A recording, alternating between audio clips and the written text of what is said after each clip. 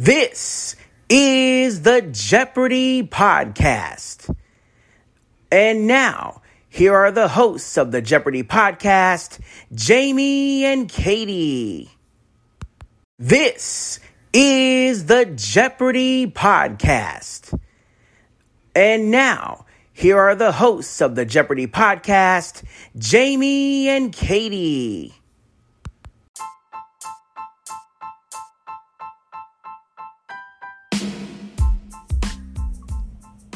Hello everyone, this is the Evil Chocolate Cookie back with another edition of the Jeopardy Chronicles. It's flashback time. And I know what you're all thinking right now. Where's our new content from yesterday? I told you things were going to be getting a little wonky. I don't know how wonky, I just know schedules are going to be funky for the next little bit. It won't be for an incredibly long time, but you're just going to have to bear with me while it is weird.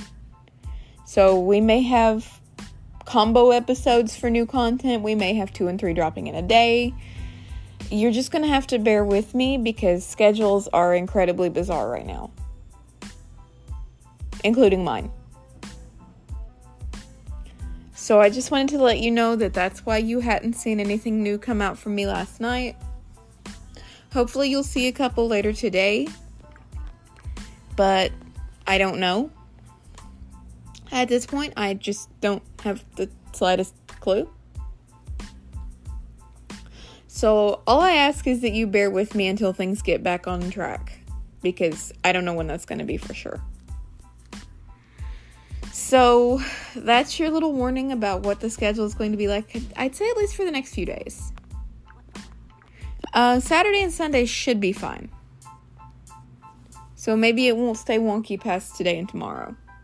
But, yeah, Saturday and Sunday Spotlight and Strategy Corner should not be affected. But as for new episode content, yeah, that's a little weird right now. So, we'll smooth it out when we can, but until that happens, just bear with me. And don't get angry. Also, thank you guys for helping us get to over 1,200 plays. That's kind of a big deal. When I started my first podcast, I didn't realize how important plays were. So it just kept climbing and I'm like, okay, so. But now that I've been in this for almost 3 years, I'm starting to understand all the metrics and things like that and what it means to have that many plays, because it means people are listening and in some cases going back and listening again and all that kind of stuff. So I like that. But that's housekeeping for today, and we don't have any skippage happening.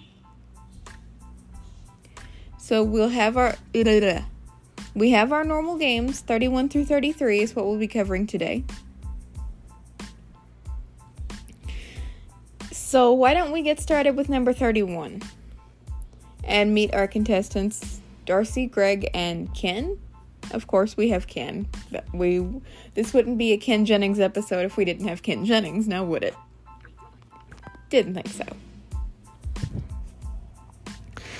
But this one was kind of a tough game for Ken because I'm just going to put it out there. He missed all the daily doubles. He found them all and missed every single one. Badly. People watching when this originally aired were probably very nervous. If they were a Ken Jennings fan, they were extremely nervous, I'm sure, because they were like, oh my god, he's missing all these daily doubles. He's going to get his butt kicked. But he managed to get just enough ahead of his opponents to, unless he did something stupid, shut them out of the game. Keyword being unless. Because we saw a couple of days ago in the game from Tuesday night that I talked about yesterday morning that it doesn't matter how big your lead is if you screw up and do something stupid. I've said that a million times and we finally saw a prime example. So yeah, there's most definitely that. However, in Final Jeopardy,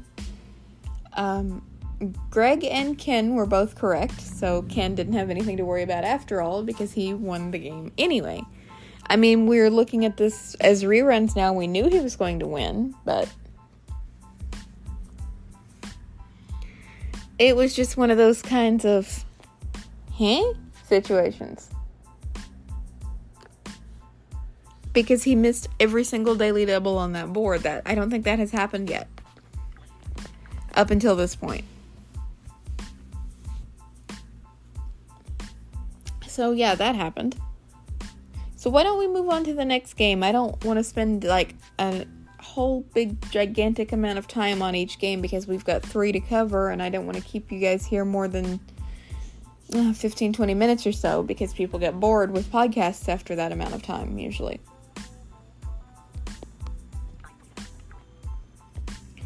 But in our next game, our contestants were Tom, Lou, and of course Ken. And in this game,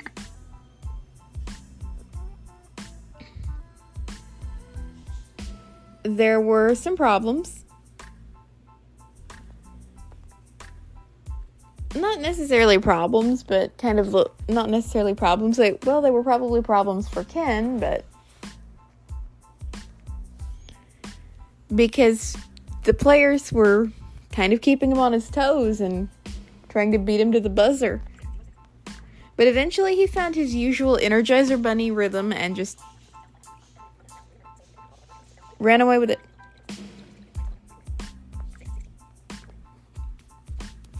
So, yeah, there was that.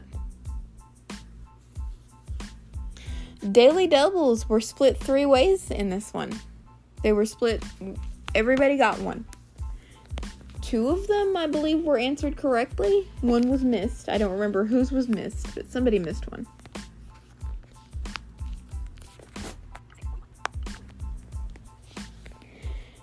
And Ken once again had a pretty big lead going into final as usual. But we know exactly how much that means if somebody does something stupid, so it doesn't really pre-end the game. But in that game, Lou and Ken were both correct on final, so Ken won again, of course. We know Ken won again, but yeah. And we know yesterday that he crossed the $1 million mark, so I'm not even going to try to keep up with numbers anymore. Because once you get past 1 million, my brain quits.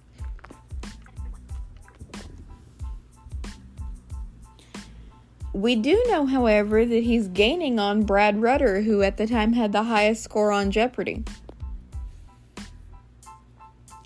With 1,135,000 or 55,000. Alex himself wasn't sure, so yeah.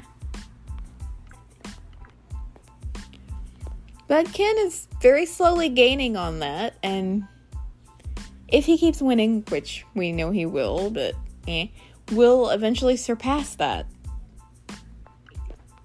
So, yeah, there's that. So why don't we move on to our last game of this episode? Our contestants in that game were Frank, Mary, and of course Ken. And they made him work this time too. But he did kind of take off with the game as usual, landing all 3 of the daily doubles. Not much of a surprise anymore by this point, I'm sure. What was really funny, I believe it was this past episode. Yeah, it was this past episode. Alex asked him, he was like, well, we basically know everything about you. Please give us like some kind of deep, dark, hidden secret. And Ken's like, well, I killed a man down south once. And Alex just goes dead silent, like, what? What? And I'm just like, okay, Ken, that's a little crazy. I know you didn't do that, but wow.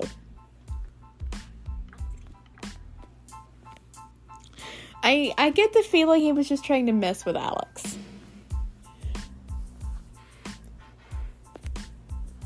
Because it seemed like they were starting to be friends by that point. Which, I mean, wouldn't surprise me. They'd been on the program together for a bazillion games by this point. But yeah, that was the funny that happened. Final Jeopardy rolls around. Frank, I believe, and Ken were correct, and Ken took himself up to $50,000 for the game total, and is really getting close up on Brad's little thingamajig. So I'd say if he keeps winning, we know he will, but I'm just making that statement. If he keeps winning, within just a couple more days, he'll pass Brad. So that's where things are standing right now. He still has yet, although he has the most appearances on Jeopardy, he still has yet to break the most appearances on a game show of all time. That was made by a guy named Tom McKee on Tic-Tac-Doe back in the 80s at 46.